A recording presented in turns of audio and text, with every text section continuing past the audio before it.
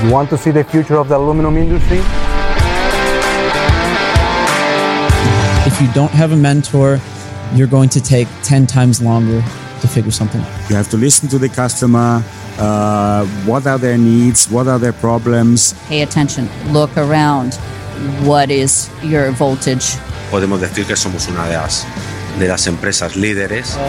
Subodh, thank you so much for being here. This is another episode of Dirty Scrap, the Aluminum Podcast, and I really appreciate that you are making time for us. It's an honor to have someone like you that has all this knowledge and that you are talking about sustainability that everyone is talking about. But I think you are one of the most, let's say, interesting people to know regarding, let's say, issue we have in the industry, because you are taking care about so many different approaches. So thank you so much for being here. How are you? How are you today? I'm good. I just finished my 5-mile run in 100 degrees Fahrenheit heat, so I'm doing pretty good. Thanks for calling. That's just great. So first of all, bachelor in science, metallurgical engineer from the Indian Institute of Technology in Kanpur, MBA, several MBAs in corporate planning, executive MBA, and also a Ph.D. on metallurgical engineering. How was your trip? Let me know about your background and how you end in this sustainability, let's say, industry, because everything happened like an accident, right? No one is like, okay, I want to go in that direction. No. So how was your trip from your school till now? Well, I'm from India originally. I did my bachelor's and master's in India, a well-known school called Indian Institute of Technology, IIT Kanpur. And I came here a long time ago, quite a long time ago. I tell my grandkids I came here before Columbus came. So quite a long time ago. And in the history lessons for my grandkids. And I went to University of Michigan for my PhD in metallurgical engineering. And then I'm also a registered professional engineer in the state of Kentucky, and in my MBA from University of Pittsburgh, as well as Knoxville, University of Tennessee, an executive MBA. Right. And I have been in the aluminum business for quite a long time. I started working for a major aluminum company, Alcoa, actually, in 1974, University of Pittsburgh. In Pittsburgh. And then most of my work was smelting and alumina and mostly carbon anodes and aluminum technology. And that made me travel to different places where Alcoa was developing the new smelting process in Tennessee and Texas. And then after about 10 years at Alcoa, I moved to Tucson, Arizona, where I was working for Anaconda Aluminum, which became Arco Aluminum. Yep. And there I was developing new smelting technologies. And I worked with, that time, we had two plants, one in Montana, Columbia Falls, and other in Seabury, Kentucky, which still exists there. And I used to work there. So I've been to those plants. And then also as a part of the Arco Aluminum assets in bauxite mining and bauxite refinery, we had mining operations and alumina refining operations in Jamaica and Ireland. So I've been to those places. So I was there for quite a long time. And then Atlantic Richfield, which later became British Petroleum, which later became Tri-Arrows, they decided to build a brand new aluminum rolling mill. That's the only rolling mill built since 1983, 50 years ago. Now there are a few more under construction. And so I spent about 20 years in state of Kentucky, in Louisville, Kentucky, and also in Russellville, where aluminum rolling mill was there. And I worked from the fields of sales and marketing and customer qualification. And I was startup technical manager at the rolling mill. And so I retired for the first time in 1999. And then I had an academic career at University of Kentucky from 1999 to 2008, where I was an adjunct professor. And also I started an aluminum research company, CCAT, in Lexington, just still in existence.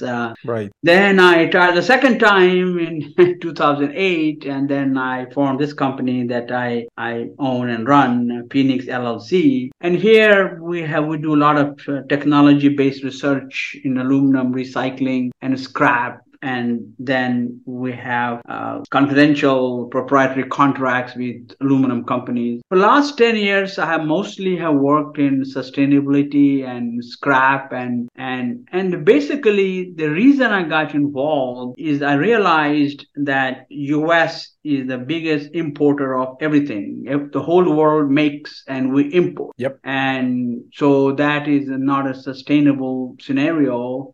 And we're trying to find out now that the supply chain all goes to China, then you don't have any rare earth, we don't have anything. So the manufacturing has been rejuvenated. And then one day it dawned upon me, US imports everything from all over the world. After the use, it's still here. So like there's the saying in Las Vegas that what comes here stays there. Right. So that has been my motto, that if you import aluminum from all over the world, Russia, Canada, India, Middle East, and you make products and you consume it, and the end of the life, product still here. That has been my passion for last, I'll say 10 years, is to how to increase the recycling rate of the product, and more importantly, how to use the recycled products to make new products. Now, scrap and recycling has always be the lowest carbon material. Now the world has discovered that there's no such thing as low carbon aluminum without scrap, and the world is selling low carbon aluminum based upon hydrometallurgical hydropower in the world, which is only found in 4 or 5 countries and it's not expanding. So for us to make a sustainability goal, I've written an article on the 10 pillars of aluminum sustainability, and there's a lot of conversation, a lot of discussion, and I'm happy to share that. Aluminum sustainability in simple terms to me belongs to 2 main items. Okay. And if these 2 main items are not satisfied, I don't think you can call ourselves a sustainable industry. The first one is the bauxite residue or red mud. For every ton of aluminum we make 4 tons of bauxite residue. And like we say that 75% of aluminum ever made is still in use. And I say 98% of bauxite residue ever produced is still not in use. So unless we do something to use the bauxite residue or red mud, to recycle or accidents happen in Brazil, accident happen in Hungary, and almost happened in Ireland, that unless we mitigate the bauxite residue problem, it's very hard for us to claim self-claim sustainable material. So that's one item. The second item is that in US, still we have very low rate of aluminum recycling. And based upon marketing slant, we try to confuse the recycled content and recycling rate. Recycled content recycled content is how much recycled product you have in a product. Does not mean that half of them were landfill. So if you start with 100 tons of aluminum, you discard 50 tons, but everything you make is from the 50 tons that's not recycled. So that's 100% recycled content. But that misses the story. The real barometer is what percent of aluminum used in the world, especially in the US, it is recycled. The rates are very high for automotive product, 90 plus, pretty high for aerospace product, but it's really low for packaging products. Aluminum foils that you use on Thanksgiving to bake turkey or eat your burritos, the recycling rate is 8%. That means after every 100 pounds of aluminum foil, only 8% is recycled. Wow. Other 92% is a landfill. Oh, that's very low. Very low. And then an aluminum can, for every ton of aluminum cans made, US makes about 120 billion cans a year. Billion cans. Yep. And more than half, 55% of that can goes to land. The value of their waste is about $2 billion a year. So, but if you see the way we write, I wrote an article on greenwashing of aluminum. A lot of terms we use are not really technically correct. We say aluminum is infinitely recyclable. It is not, because every time you melt aluminum, you lose 8 to 9% in dross. Right. So if you recycle 13 or 14 times, there's nothing left. So number 14 is not infinite. Infinite is much larger number. Right. So, Yeah. so that is a greenwashing. And we never talk about recycle rate. We talk about we have a great product we make, have a very high recycled content. An average public on the street gets confused. Oh, this can has very high recycled content. Has no meaning to what's being said. And then people are promoting, okay, let's use low carbon aluminum in beverage cans. And I say, oh my God, that's audacity of being stupid. We smelt aluminum using hydropower, use inert anode, all the famous technology to make low carbon aluminum, and make aluminum can, and half of them goes in landfill. So we're putting the best technology, best resource just to land. And Wow. I always say to people, I always have a trivial pursuit question and say, guess who is the biggest customer of aluminum can? Landfills. Well, landfills. People say Coke and Pepsi or Novelis or Right. The biggest customer for aluminum cans in US is Mr. Land. And that's astounding. And I remember 20 years ago, plastic was being touted as recyclable materials and all that, till somebody saw the plastic island in Pacific. And then that changed the thinking about plastic. Right. We have a good story. We're not solving the two biggest issues, the bauxite residue, the close to 1 billion tons of bauxite residue laying around all over the world, the highly caustic materials, and as it leaked in Brazil, it destroys the fauna and flora and human lives. So we need to do something about that. There's a company in India, actually, Hindalco, that they're using the bauxite residue to make cement. And so that's a very encouraging It's very clever. It's very clever, yeah. Yes. And we need to do that. And then obviously we don't talk about the aluminum can recycling rate. Look at any commercial made by aluminum companies, the can companies, you will never talk about 46% recycling. So I boil down all my effort for the last 10 years have been, what can we do to reuse the bauxite residue, and what can we do to change the recycling rate aluminum. People say, oh, aluminum recycling rate is low in the US because US is an advanced country. Well, so is Japan, so is Norway, so is Switzerland. I mean, they're advanced countries, but we don't focus on what needs to be done. So those are the two main passions I have. I get up every morning and say, what can I personally do to motivate companies? And I'm not trying to motivate young people. So because young people have a voice and they have a longer life to live on the planet than at least I have. So that's my motivational thing. As far as the research is concerned, I think what I'm trying to do, make my modest contribution, is that what can we do with scrap to make it useful so it can be used in the primary product?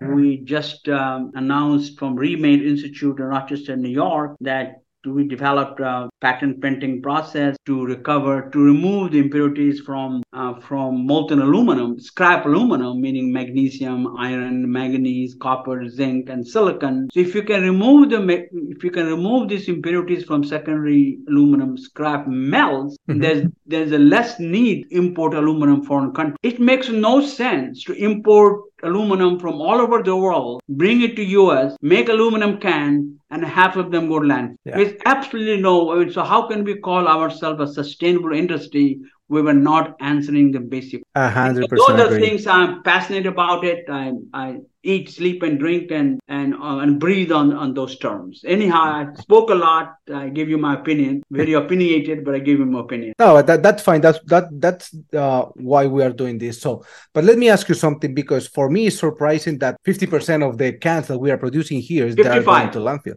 Or 55 is even more. It's even more. I mean, it's crazy, because we have a lot of different technologies right now in the industry that promise to reach 98, 99 melting efficiency. So that means that the dross creation level is a little bit lower, right? Because we have all the sorting and cleaning lines we can see right now. But it's crazy to me that all these cans are going to landfills instead of going to the recycling industry, because we have the tons there, right? So we can do more. Now, saying that, those cans that are going to the landfills or the scrap jar, different ones, do you think, or do you really believe, because the industry called those zero carbon footprint materials, Is that real? Is something like No, that it is exist? not real. Why? It is not. It's like you have a boat and you cut the boat in half and you say, well, the remaining boat can float. Well, it cannot, because whatever other half. And so a lot of activities are going on in this area. But I have been in the aluminum industry since 1974, long time ago. And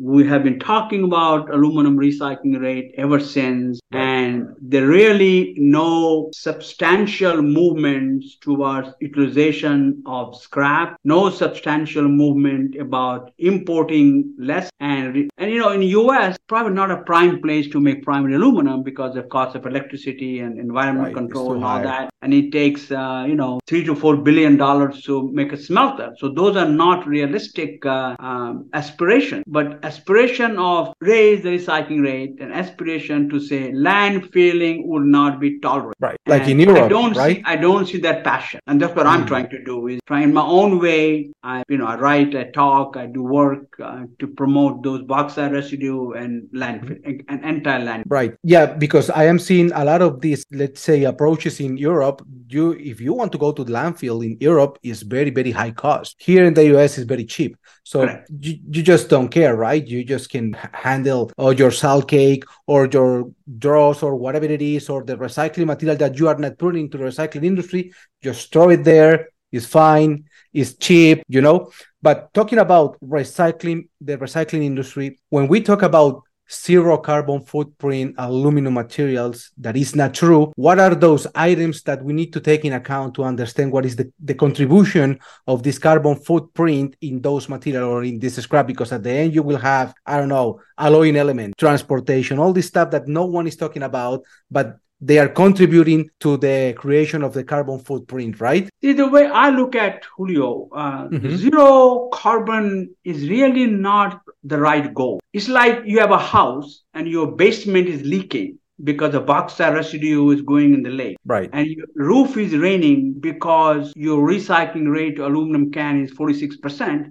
But you have a great, fantastic living room with stereo system and hi-fi and Wi-Fi. What good is that house? So to me, zero net carbon and focusing everything on carbon dioxide is really not the real issue. The real issue is that what are we making and how much are we recycling? One, and while we're making this, what are the things that potentially go in the landfill at the end of the process, or in case aluminum, the beginning of the process. Right. The focus ought to be there. Net carbon zero is a fancy name, sexy name. It talks about hydrocarbon. It's marketing. It's marketing.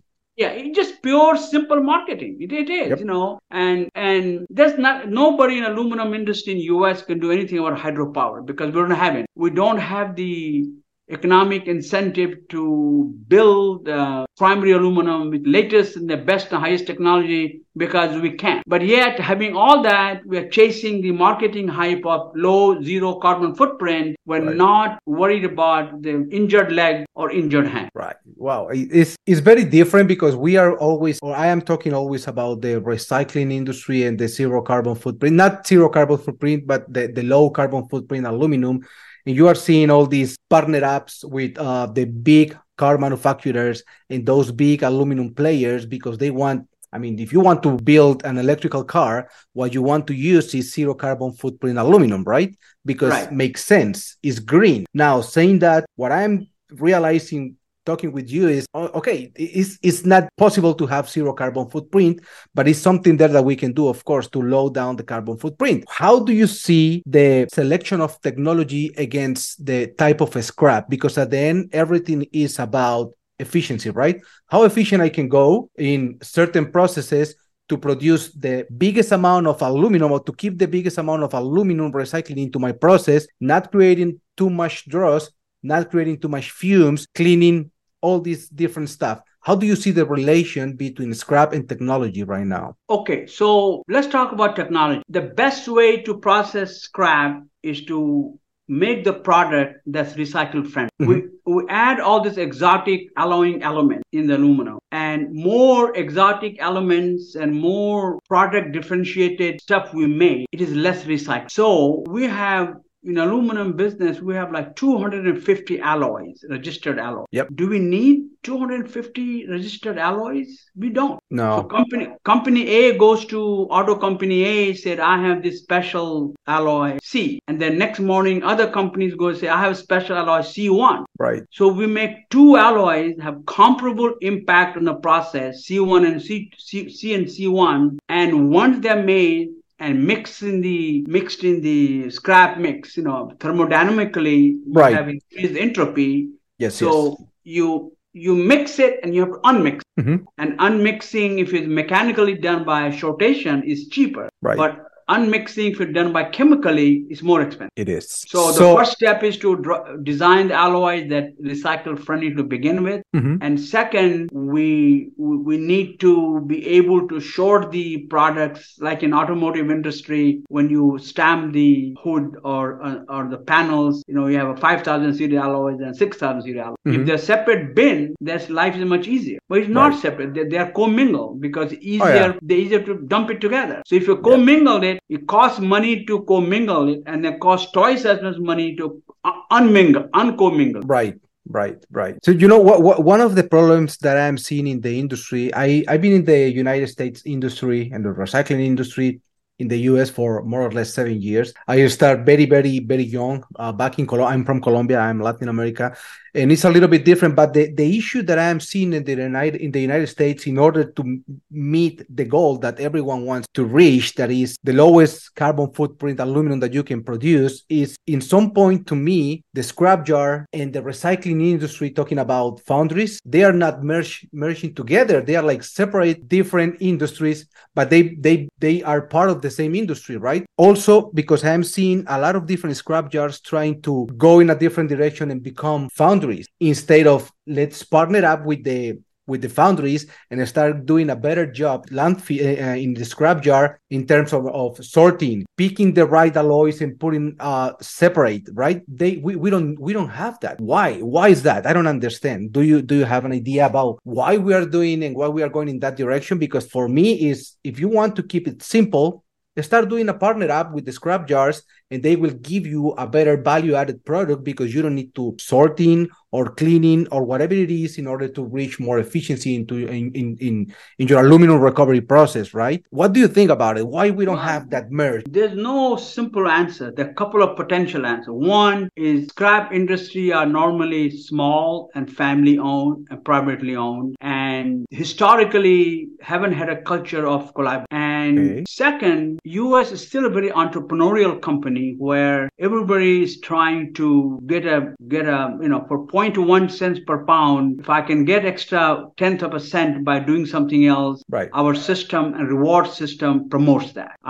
So those are the two main answers, that the collaboration is not part of our culture, especially in a privately owned small companies. And technology takes time and money and patience. True. And most of the small privately owned companies don't have. So there are some options. There's some collaborative research that's being done by many consortia, like, for example, Remade in Rochester, New York. I'm part of that, and we have several projects. So that's the first time in a long time that small companies are working together to find IP protected technology, yet share the resources. In Europe and other parts of the world, collaboration is much more common because the resource there is limited. You have fewer companies, you have fewer players, and you have smaller market. So collaboration is necessary in the US, but it's changing. It's beginning to change, saying that there's no way a scrap company alone can develop technology development requires 4 things. It requires money, requires talent, and requires the ability to fail. Right. And have immense patience that something it may fail, but 5 of 6 failures with right lessons, you succeed. So that is not a hallmark of a small entrepreneurial family-owned company. So those are my honest opinion. Right. So going in that direction, we will have post-consume scrap and pre-consume scrap, right?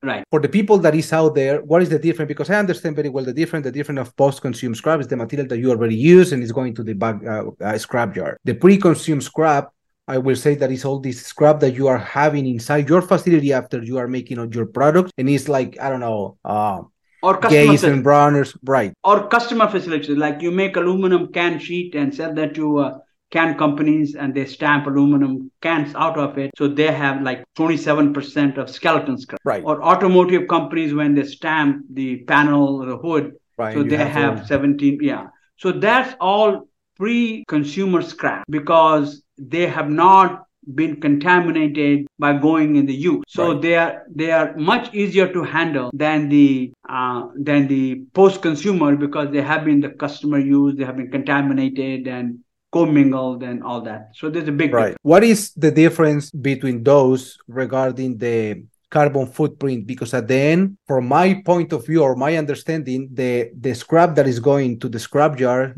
is already zero carbon footprint. Correct. And the pre-consumed scrap still have all the energy that you put into Correct. For the aluminum transformation. What is the difference? Because at the end, the post-consumed scrap went through the whole process also. So what is the big difference there? Many companies take credit for the pre-consumer scrap as zero carbon input. That's not correct, because you're still in the factory. So if you have a skeleton scrap, they still has energy embodied in it right. to make their product. So it is incorrect to treat that as a zero carbon, because it's not zero carbon. However, if it has go to post-consumer, it already has served its useful purpose and has enjoyed the life. So that truly it is zero carbon input, because it has been discarded, it has been used. So there's right. a big difference between post-consumer and pre-consumer, and normally or mostly primary aluminum companies, they like to promote the pre-consumer as a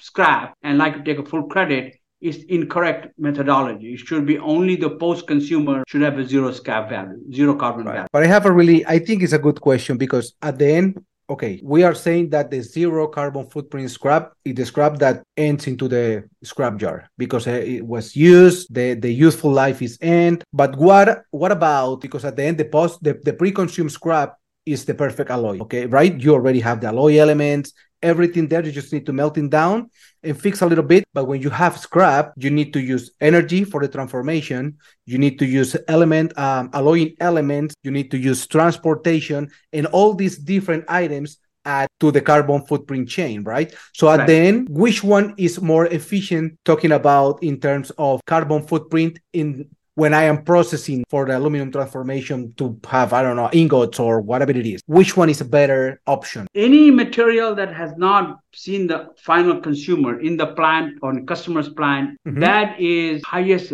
return, because right. the minimum alteration is required in terms of compositional. It is basically you can melt it and remake same material, right. And you don't have to short it, you don't have to adjust the composition, you have to melt it, obviously. So that is the highest value proposition, to use as much pre-consumer or prompt scrap as possible. Now when it becomes post-consumer scrap, still better off using post-consumer scrap than landfill. So right. yeah, and you have to, so in spectrum of the worst is landfilling, one slightly higher than that using the post-consumer with a lot of mechanical treatment. And then third one will be using the post-consumer in a downgraded application. It was meant for, say, automotive, but you're building a product. So that is right. still better than landfill, because, you're making product out of. So we want to avoid landfilling. We want to avoid downgrading. We want to avoid as much treatment as possible on post-consumer. And if you made the alloys to begin with correctly, then we require minimum alteration of either shortation, either by physical means or chemical. Right. Yeah. But at the end, when you are using post-consumer scrap, you will have paint, oil, dirt, whatever it is. So you will need, of course,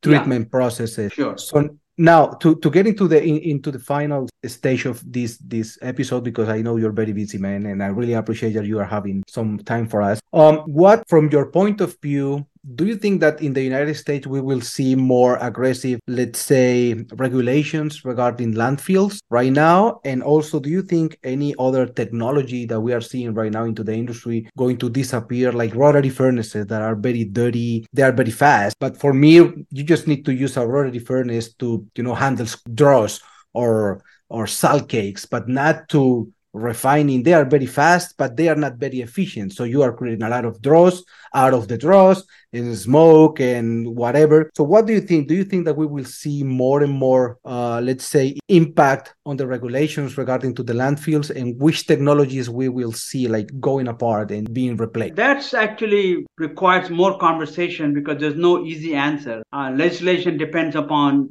what kind of political system we have in place and which state you're talking about. Right. Regulations in Texas will be quite different than regulations in New York, right? So that's it's not enough. And then what technology will be useful, not useful? I've learned one thing. Anytime a new technology comes, the old technology always fights back, like a famous S-curve. Yeah. And so basically the technology, new one is here and old one is here. And as soon as the threat comes, old one starts improving, the famous S-curve. So it's difficult to replace invested capital. And so I enjoy talking to you. And if there is an opportunity to talk more, we can consider that at a later time. Oh, we will definitely have more opportunities. Thank you so much for your time. I really appreciate it. And again, thank you everyone for being here with us. And hopefully you will enjoy this episode. Subodh, thank you so much again. Take care. Have a great day. Thank you so much. I really appreciate it. Thank you. Have a good day. Take care. Thanks for doing this service to the industry. Julio, I really appreciate that, to have unstructured conversation, with many people of diverse backgrounds. So, great. Thank you. Thank you. Take care. Bye-bye.